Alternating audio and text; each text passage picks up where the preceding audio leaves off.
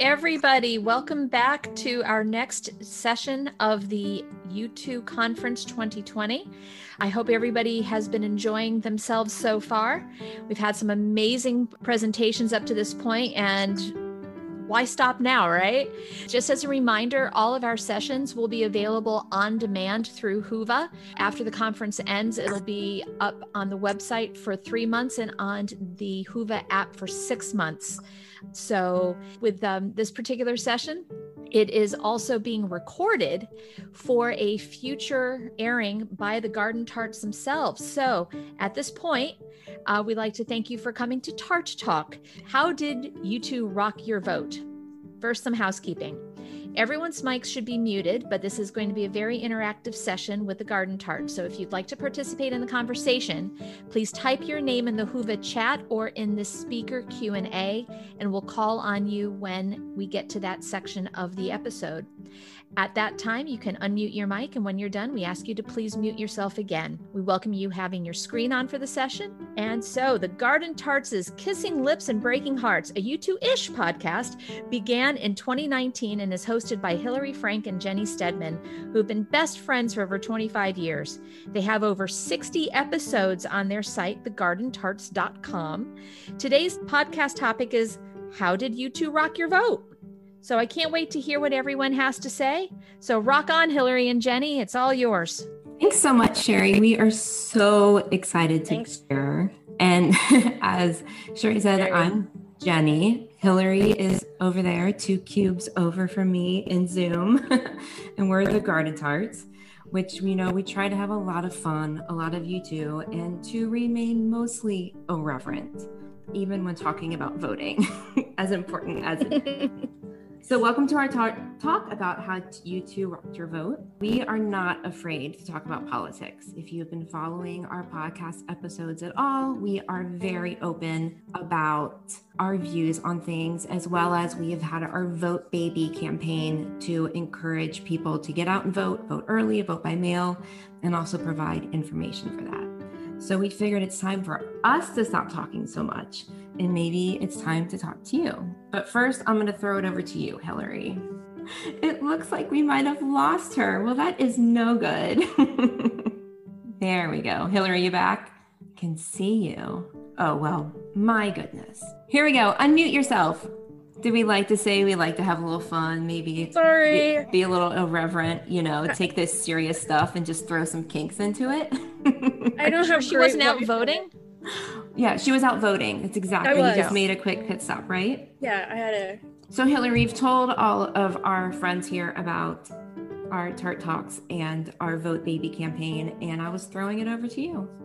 Oh, so how you doing today, Jenny? I'm doing pretty good, thanks. Glad to be here. Should we start this talk like we do all of our eps on our podcast? I think that's probably a really good idea. So what you drinking tonight?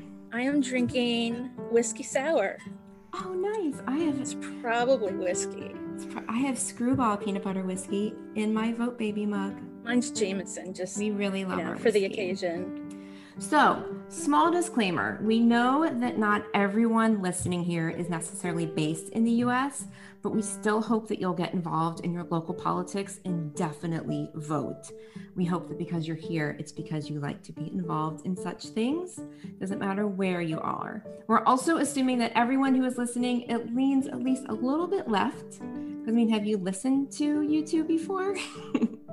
If not, we are happy to hear your opinions and stuff too. But before we get started, we have a super short video we'd like to share just to show a little bit of a background of some U2 moments in U.S. political history, and then we'll get into our discussion.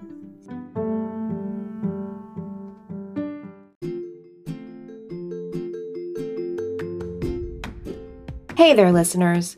If you're a U2 fan, you are more than likely aware of the work that Bono has done and continues to do in Africa. It's amazing work, and the exciting thing is you can get involved too. There are 2 simple ways. 1. Go to one.org and sign up to fight against extreme poverty. 2. Visit red.org to shop. What? Shopping helps? It sure does. By purchasing Red branded products, you are contributing to the Global Fund, which supports HIV/AIDS grants in many African countries. As your man says, where you live should not decide whether you live or whether you die. So head on over to one.org and red.org to join the Garden Tarts in doing our part to end AIDS.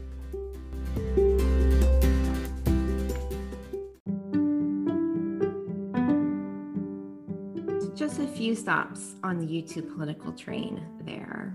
And the many changing hairstyles of Bono. Well, there they are, the Irish in America. If you're here today, you probably don't need a history lesson on U2 and US politics. From Reagan into the 80s and current day Trump, they've had a lot to say with the perfect platform. So how did U2 rock your vote? Yeah, so which came first, the chicken or the egg? Were you involved or interested in US politics before you were exposed to U2? Or did that come from being a fan? Or were you a fan and just not affected at all by U2 and their politics? For me, I come from a very philanthropic family. My grandparents hammered this into us. But it was U2 was the back of the liner notes and propaganda. It was Amnesty International and Greenpeace. That's what got me to realize that one person writing letters could make a difference. And then as I got older and more interested in local politics and even American politics, that's how that spiraled. So for me, if U2 is the egg came first. So U2 is what really got me into my activism. For me, it was the chicken, I think. I come from a family that's very political in our local government, on state level too. So I was raised with this politics, in my brain from a very, very early age. I was born on election day. So anyway, so for me, U2 was just, a nice little accompaniment to what I already had as a kind of solid political base. So then that's when we want to ask you. We really want this to be a discussion and for people to share their experiences and what this band and voting and politics and activism means to them. So if anyone else would like to share, please do so. That's why we're here tonight. So go for it. Exactly. Right? People can just unmute themselves and start talking, right, Sherry? I believe so. Otherwise, I'm going to jump in, and I think everybody's heard enough of me this past week, so we'd like to hear from everybody else. Let's see. How do I raise my hand? Well, that would be Ben. Just go ahead, Ben. All right. Yeah, for me, it was definitely Zoo TV. In 1988, my mother pulled me out of school to go see H.W. Bush speak at an event near home. So I was raised, she was a Republican, my grandfather was a Republican, so it was... For me to switch like that was a pretty big thing. And it's been a, 28-year-old argument that we've been having together now since. So it definitely impacted my life, changed the relationship with my family. It made me a better person. I'd say they're still stuck back in time, unfortunately. And so that has made that kind of deteriorate over time as well, because we've had many arguments of, what is right and what is wrong. But Zoo TV, for me, just the mockery of H.W. Bush, I thought was fantastic. And then his association with Bill Clinton and just having someone younger running for president instead of this old man, that it definitely made a big difference for me. And then their activism ever since, it's got me active. I worked on the Obama campaign. I got to go to the convention in Denver in '88 and so on and so forth. So U2 made a tremendous impact for me. That's awesome. Anyone else like to chime in? Just unmute your mic and you can start talking. Hey, I'll share. Great. Yeah, for me, 1983, War album, and I was a sophomore in college at the same time. So it was kind of happening together, so I was a political science minor. So it was coming together and, figuring out even just what Sunday Bloody Sunday was, and then from there. So, I'll go back a little bit. I was raised in a Republican household, not overly political or anything, but our whole area was Republican. So I was a registered Republican when I was 18. And I think I still remember wearing, by 1985 probably, if you guys remember the Frankie Goes to Hollywood shirts. Yep. I had big block letters. I had one that said, Ronnie says, fuck the poor. and the reference to Reagan's policy. So, and then 91, whenever Clinton's first campaign was, I ended up working on that in our county. And I even got to go to the inaugural balls in DC and the parade and the inauguration. Now I teach high school social studies, so it's been a long journey. Road. That is so, a but road. yeah, definitely, all those, like you said earlier, like the liner notes and just becoming aware of the world, and definitely had an impact and helped form my path a little bit. That's really cool, Dave, how that's just woven through your life. I want to add in that when President Bill Clinton was inaugurated, that was the very first year MTV had the MTV inaugural ball. So that really helped throw rock and roll into the political mix, which I think is pretty cool. And I'm actually not quite sure when they started their Rock the Vote campaign, but that's still going strong.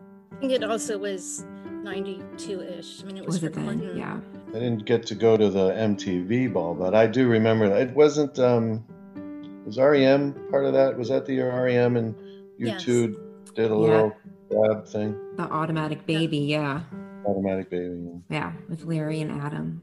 Mike and Mike. Great, thanks for sharing.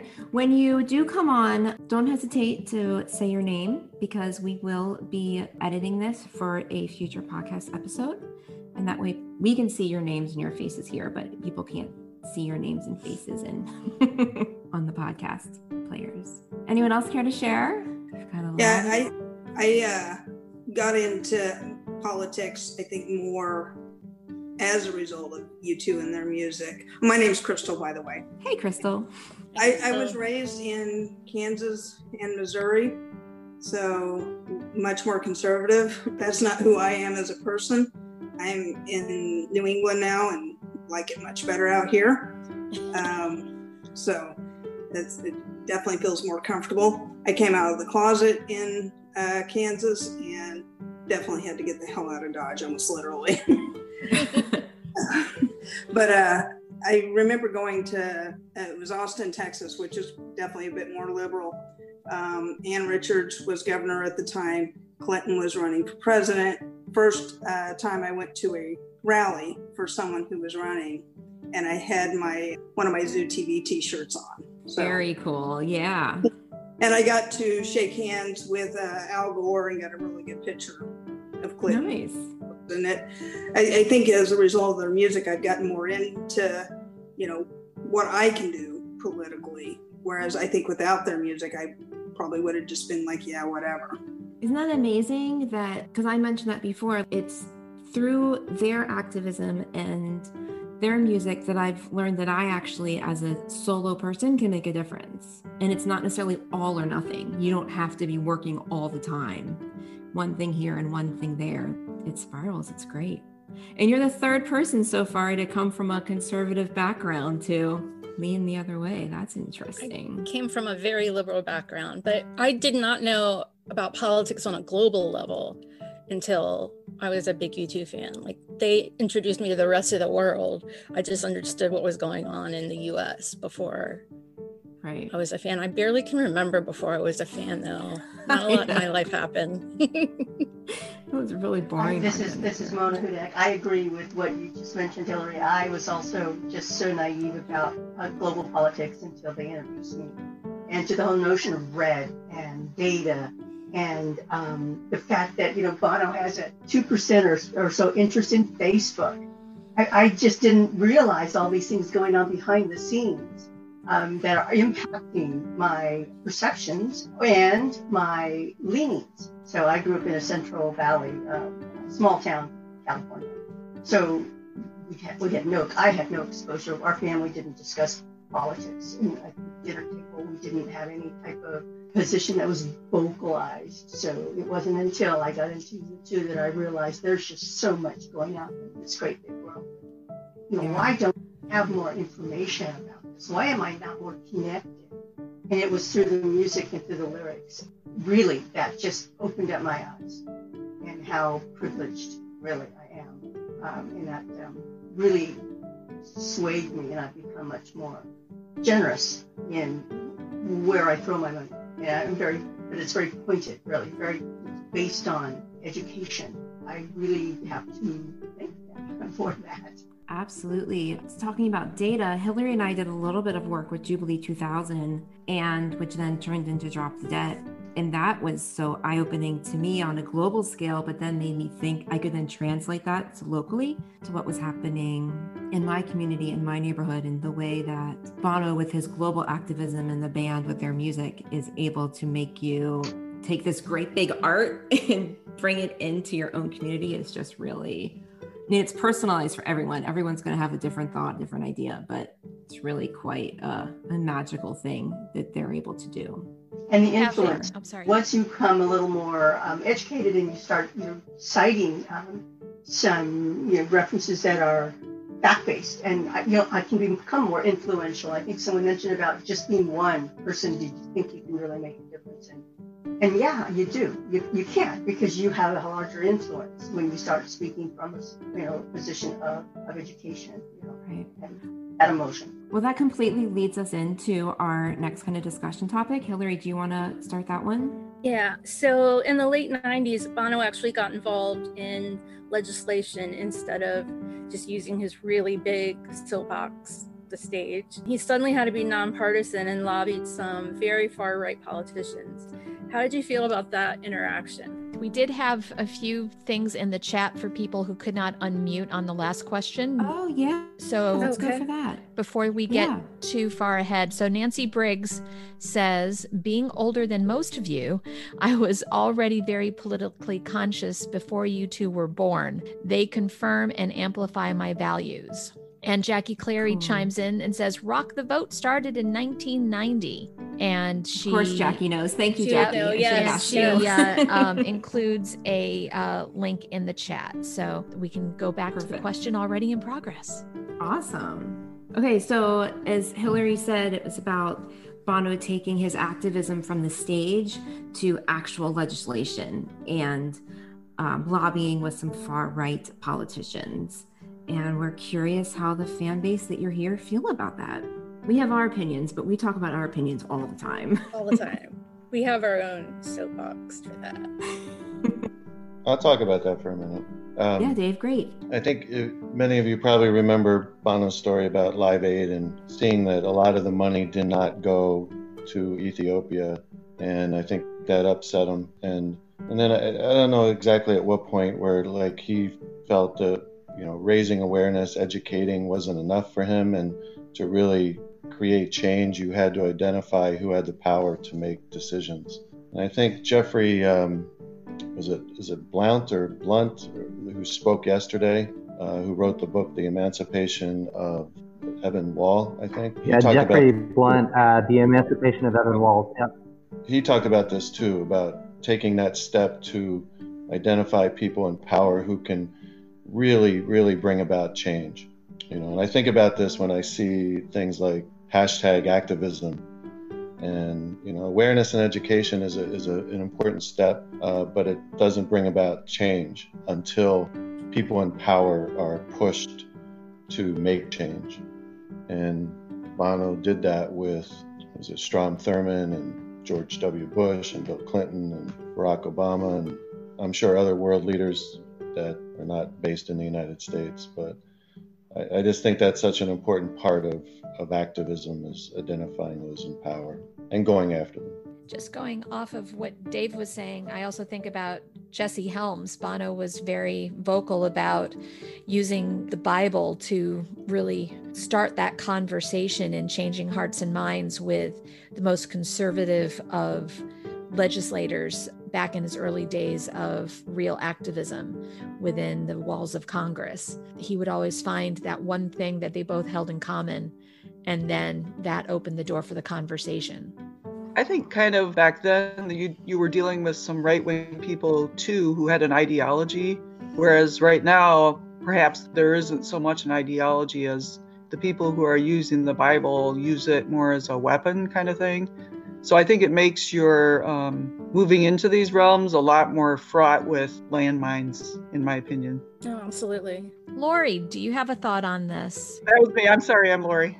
Okay, thanks. Your name came up, so wanted to see. Hillary, I was curious to know if Bono's activism has changed perspectives on how people vote.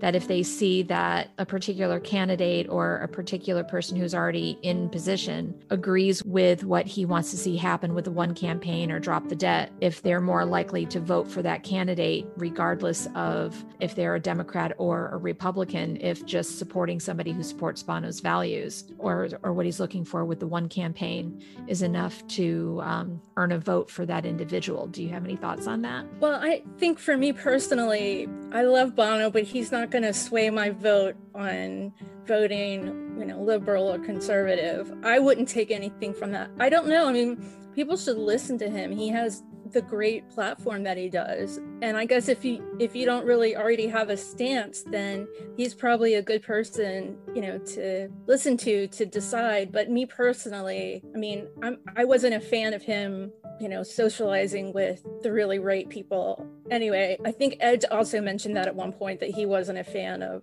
Bono rubbing elbows with Strom Thurmond and etc. But yeah, I don't know. I mean, I just can't imagine not having my ideology that I have right now. So I don't know. What do you think, Jenny? For me, my two main political sources are Bono and my mom. So when I don't know a way to vote on something, I ask my mom. And we tend to think a lot alike. And I take the information she gives me and I look up more to see what that really is. And often we're so aligned, it doesn't matter. And Bono's the same way. I'm already going in that direction. So for him, it's just more information. It's more education. I will read more about things. I will learn more about things. I try not to take things as 100% fact from anyone and try to learn more on my own. Hey, Jenny, can I add to that? Yes, please, Jackie. So this is Jackie in San Diego. And what's great about what you just said was what I was sitting here thinking is what's so wonderful about what Bono and you two have done with politics and talking with all these people. It's introducing everybody to who these folks are, and not just who these folks are, but the issues. And you talk about, well, would you vote the way Bono does because he's Bono? I think, and for me personally, through the years too, he may have brought up, and the band may have brought up an issue I had no idea, or a politician who I had no idea who that was. And it's funny, this is kind of a strange comparison, but I keep thinking in the last week or two about the story I just saw about Shaquille O'Neal. Shaquille O'Neal's in his mid-40s, late 40s, and he's never voted before. And he just came out on his podcast a week or two ago and said he just voted for the first time. And what I think, isn't that great? What I think is so fabulous about that is that by him doing that, he's going to encourage other people who are in their 40s, 50s, 60s who are sitting here going, well, I can't start voting now. Well, yeah, you can. And so I think that for me, Bono and Edge and other very politically active bands, like I'm a huge Indigo Girls fan too, have introduced me to people and to issues, maybe I should have already known about at this point in my life, but they make me at least not embarrassed to say, you know what, I don't, and I need to learn more. So I think that that's really fabulous. So that goes, I'm looking at the Q&A, and Mona asked, she said, I was initially embarrassed to be so naive about politics and be schooled by these Irish lads. Were any others brought to task for this? Aim it like right there. And to me, it's not about who, what, where, why, when, that your education or, the source of it comes from. It's about the fact that you get involved. So if that is your launching point, hallelujah, our country is better for you and for that source. And so much of what I know in the world about politics started with my love of just U2's music and wanting to know what they were singing about. And I mean, they're proud of that, and they should be. So I have it's just occurred to me, but in 2018 during E&I went to a lot of shows in a very short amount of time, and I wasn't really watching the news. I wasn't really following the news so much. it was kind of cool because it was like, well, I'll figure it out tonight. Like he'll say something tonight that'll clue me in on what's going on, and then I'll, look everything up. But I didn't have time to stop and listen to CNN when I was queuing and traveling and You can just get it at the show that night. Yeah. Does anyone have anything else to add? There are a lot of you on here. Don't be shy. We say things we think are stupid all the time, and people tell us they aren't. So whatever you have to say, it's not stupid. We say plenty of stupid things. Plenty of things. Well, there's another question in the session Q&A. This is also from Nancy Briggs, saying, as a person who was into politics before you two were born, but became a fan along with my daughter, I would be interested in how many of you have children that you have introduced to social justice issues through U2. That is a great question. My children are 10 and 13. They very quickly became very big U2 fans and are now very much like, Mom is crazy. So I'm at this kind of weird, awkward place where they don't want to hear anything about it. But there's a little light, we're gonna work on that. But if it's second or third hand, they are interested in, kind of their age relevant, what's going on in the world politically because of me, which then comes from the music. So a little second degree there. Does anyone else have kid experience with that? I'd love to hear that. Hi, this is Mona again. Hi, Mona. I have a 24-year-old daughter who's been exposed to YouTube her whole life, even in the womb. And she's been with me of my 63 shows, she's been with me about 12 times now, I think. So she is so wrapped up in advocacy. In fact, she's just stepped up huge in getting the vote out and BLM and providing links and resources to all of her audience. And she's an influencer now. And I'm really proud of that because she's really made a point to express her ideas and her politics and provided that with resources to get more information, to lend your vote, lend your voice.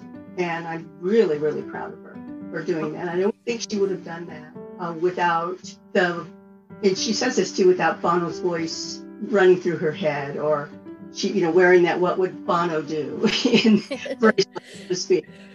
So I think YouTube heavily influenced her right from the get-go, and just the language itself is now part of her daily conversations. Oh my gosh, that gave me total chills. I got chills too. But it is true. Like once you start listening to things Bono has to say, whether it's legislatively or in the music, in his lyrics, you're like, I gotta find out more. As soon as you really hear it and listen to it, it's hard to not want to find out more. And that's really cool that you brought that to her. I remember this.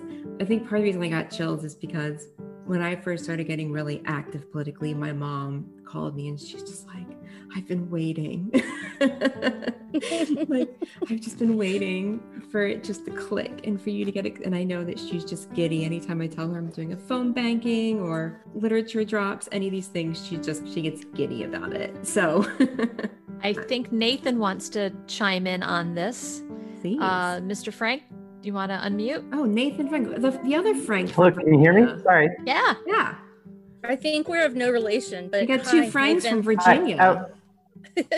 Yeah, so I guess we're neighbors and we're related, and we don't even know it. Maybe. But my name's Nate, and I've got two kids. I try to foist my own musical sensibilities on them during all car rides and things like that. But I put it in the chat. I didn't really have too much to add other than it's, when something's a big part of your life or my life, whatever, it sort of bleeds into your kid's life, and that's probably inescapable, right? And it's just sort of like par for the course. So, trying to be true to what I consider the U2 ethic, as I called it a couple of days ago. I try to really make a point of being intentional with the way that I talk with my kids, to try to introduce them to the issues that we're being introduced to ourselves as listeners of U2, but to sort of introduce the issues in a way that's maybe, I don't want to say necessarily neutral. Plenty of guidance is provided for sure, but neutral enough that, they're encouraged to sort of come down on their own on where they would stand with something and to figure out how they would approach that. That's great. Yeah, that's something we try and do too, is if our kids have a question about something, we'll, give them as much information as we can, but also, try and give rounded information so they can both sides or, different opinions to try and do that. Well, my parents, their YouTube was Peter, Paul, and Mary. That's what they listened to when I was growing up. And to this day, that's pretty much what they play most of the time. But I mean, I think I came by, the music, the message kind of just happened. I was born that way. You were born that way. I was born we that say way. that people like to ask us, why have you been a U2 fan so long? That's a question we get a lot, like for our kind of listener Q&A stuff. And we're like, they chose us. We didn't choose them. No, totally true. No, yeah, for sure. I don't have kids, but I had a cat who really liked those one bracelets. She sure did. Every show I got one. I'm like, no, I don't have one. And I bring them home, and then she'd have a whole pile of one bracelets to play with. So that's all I got there. That's fair. My pictures. So we can move on to another little topic that's related, unless anyone has anything else to share. My kids, this is Dave again. My kids, My son's 25, my daughter's 21. Oh, actually, she's 22 now. Holy crap. But now that you brought it up, I have to ask them, because I think they got it from a lot of different sides, but obviously they know about my YouTube fandom. And my son's been to one show, my daughter's been to 3 shows with me. But I don't know if it was U2 through me that got it. I mean, they had other influences as well. Unitarian Church, so I'm not sure. I think I'll have to ask them if it was part of their current belief system. I mean, my son has participated in recent BML protests in Rochester, New York, and my daughter's a music therapist and active in LGBTQ rights and just a lot of stuff. So there definitely has gotten to them, but I'm not sure if it was a direct route from U2 to me to them. Yeah, ask and report back. I'd be interested in that. Yeah, I was going to say, we're dying to know that answer, actually. For sure. Okay, we're going to move on. We've got about 15 minutes here, and we don't want to lose any content time here. So our next topic is, in 2016, for the first time, U2 actually went after a presidential candidate, and thereafter a sitting president. They went after President Trump with a direct hit during the Joshua Tree 30 in 2017, and then an Experience in Innocence in 2018. I'm wondering if anyone has any comments on that. This is, of course, the first sitting president since Bono has been working with one in red that he has not pursued a meeting with or has not met with, which is also important. It looks like Diane has raised her hand. Okay. So go ahead, Diane. I just want to say that they did the thing with Salesforce, I believe the company was called, and I was really proud of them just before the election, where they had this kind of backdrop where they were playing, I don't know, they had a video made up, and it had our esteemed leader on it, and he's talking all kinds of nonsense, and they had these German shepherds, and they were kind of like German shepherds barking, and you just got this you could tell how they felt. You really could tell that they were not happy with this. I was so proud of them. And then when I went to see them in 2018, at the end of the show, Bono, they finished it and all, and Bono said, "Get home safe, we love you." And something in his voice, I had never heard his voice like that before. And it really, I get the feeling like he was scared for us. Yeah, I think he's definitely scared for us. Oh, you got it? Okay. Absolutely. Yeah, but I've never heard him end a show like that. Just the tone of his voice. And it really, anyway, yeah. Well, when they did that iHeartRadio and that other Vegas event that was really pointing at Trump, that was Yeah, I think he's scared for the world. Absolutely. Someone asked in the chat, Dave, it was Dave. He said, was Trump the first politician Bono went after like that? Or has he gone after European leaders as well? And Hillary and I actually talked about that earlier today, that we're just focusing on American leaders and presidents in that way. So we are yes, he has, positive. But we're not. That's for another. So clued into the European. No, but we'll have an up on that one of these days. Yeah, we will. So we were specifically talking about American politics here, but it's a good point to bring up that. Yeah, definitely. That's the case. That I'm sure there are European leaders that he has also gone after, but this was the first American leader that they went after on such a huge scale. Well, it just felt like this was the one thing that after 25 years of progress, there was enough known about this particular individual's politics and policies and frame of mind and history and especially with how connected the band is to the New York City scene, that there was enough known that I believe that Bono saw decades of all that progress, everything that this band has worked towards and has promoted and got people on board for was going to get erased almost instantaneously within like a couple years. What took 20 to 30 years could be erased in 2 to 3. Right. And I think that angst was what triggered them to sound the alarm in such a way. But at that point, the train had already left the station. Yeah. Well, and if you go back and watch their performance on the Lincoln Memorial for Obama's inauguration, which we had a really small clip of it in the beginning, Jackie actually shared the whole thing in her presentation last night.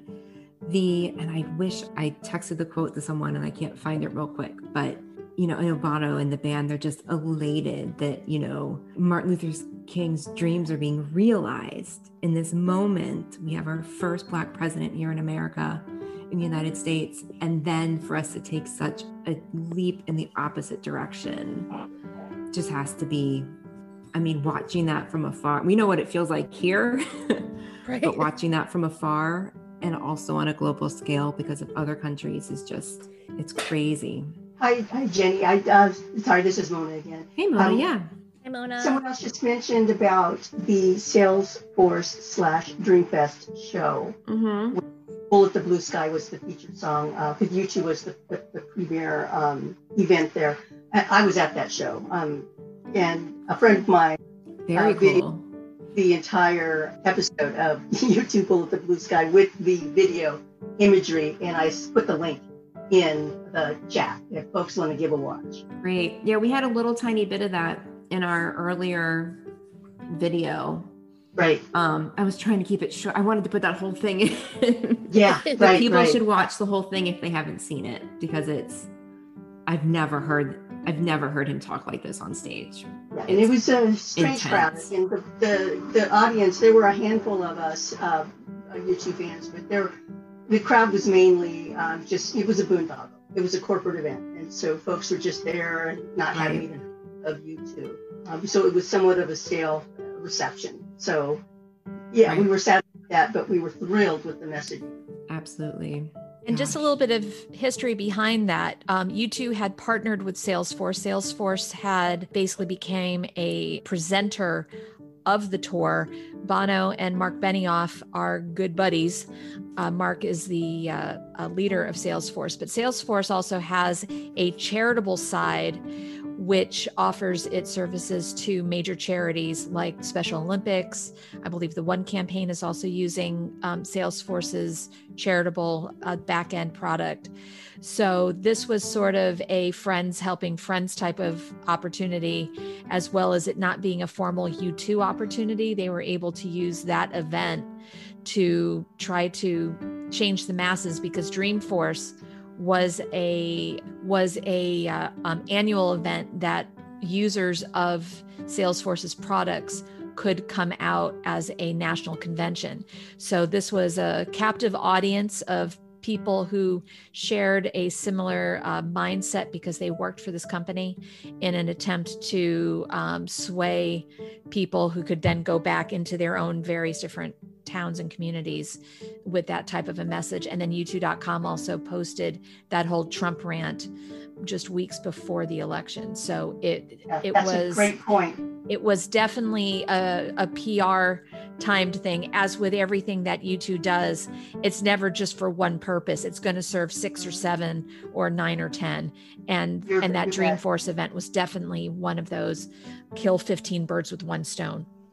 Absolutely. And I'll note too, that was my rather large donation to the Children's Hospital in San Francisco that got me a VIP pass into that event. So, yeah, I knew about the fundraising opportunity here, and I did throw some money at it. I thought it was a good cause. Yeah, it raised a boatload of cash for the local hospital. So at least it didn't go into the pockets. It went to help others. Truly, which is why I was on board. Absolutely. Good for you. Well, I know we are coming down towards the end here, and big question, as Irish citizens, should they even be involved in U.S. politics at all? My personal opinion is that they're Bono, of course, is with the U.S. politicians for a global scale that he is legislating the U.S. politicians for. But they are a band that puts the world on the stage and their opinions with it. And if the U.S. is at the forefront of that right now, then I think so. Well, we have a friend that's from out of the country, and she messaged us on a pretty regular basis that we need to vote and get this crap over with because it's affecting the rest of the world as well. Mm-hmm.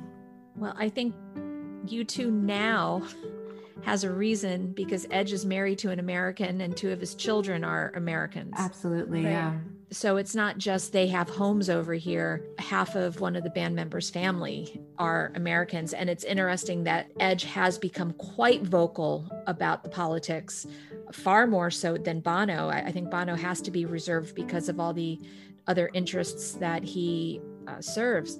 Right. But for Edge, if you listen to U2X radio, if you're in the US, Closer to the Edge program, he's been quite politically minded on that, as well as there's many interviews where he shares his thoughts more so than Bono has over the past 4 years. Absolutely, yeah.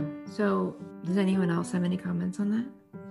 Well, I think that with what's going on today with U.S. politics, if you have that platform, no matter what level it is, we use this every single episode we use that platform because it's socially responsible to do. We're not down to like opinions. Our country is in a state of crap right now. So you have to say something if you have people listening. It's just a waste of your time, your effort, and everything of the platform to not say anything. Right. Well, it's like Bono says celebrity is currency, but your platform, like our little podcast platform alone is currency. We have a place to talk about things and to share our opinions and hopefully educate people to become active. I don't think we're changing any opinions, but we sure hope to help people. No. But we sure hope to encourage people to become active, especially if they haven't before. So we have a whole little campaign on that, Vote Baby. Yeah, if you go to thegardentarts.com, up at the menu in the top, you can click on Vote Baby. You can hear, we have a special episode that is 6 reasons you should vote, which if you are an active voter and active in politics, I think you would enjoy listening to anyway, even if you've already voted or plan to vote, as well as the TART Guide to Voting in the USA in 2020, which is state by state, which is actually most important in that is each state has a link at the bottom because stuff is changing rapidly. So if you click on that link, you'll go to your local state's Board of Elections to get the current information. Lemon. Yeah. Just click on the lemon. Click on the lemon. Yeah. So, and share that with your friends, family, whatever. We try to have as much information in there as possible, but as the news is going, that keeps changing in states day to day, week to week, rules and deadlines. So please vote. Needless to say, if you haven't voted, oh my God, why not? I hope at least everyone has a plan because, it's because they have a plan. Right. We shouldn't make Bono save the world on his own. We need to help out when we can. So vote, baby. Vote, baby. Okay, Sherry, I love your background. Thank you. I love it. Thank you so much to Hillary and to Jenny for allowing us to sort of eavesdrop on TART Vision 2020. And we look forward to getting to rehear the podcast when you guys launch it on your website. Thanks so much, everybody. Thank you, Sherry. Thanks for having us. Thanks, Sherry. Thanks, Sherry. Bye, everyone. Bye, everyone. Thanks for being here. Bye. Thanks, Scott. Cheers.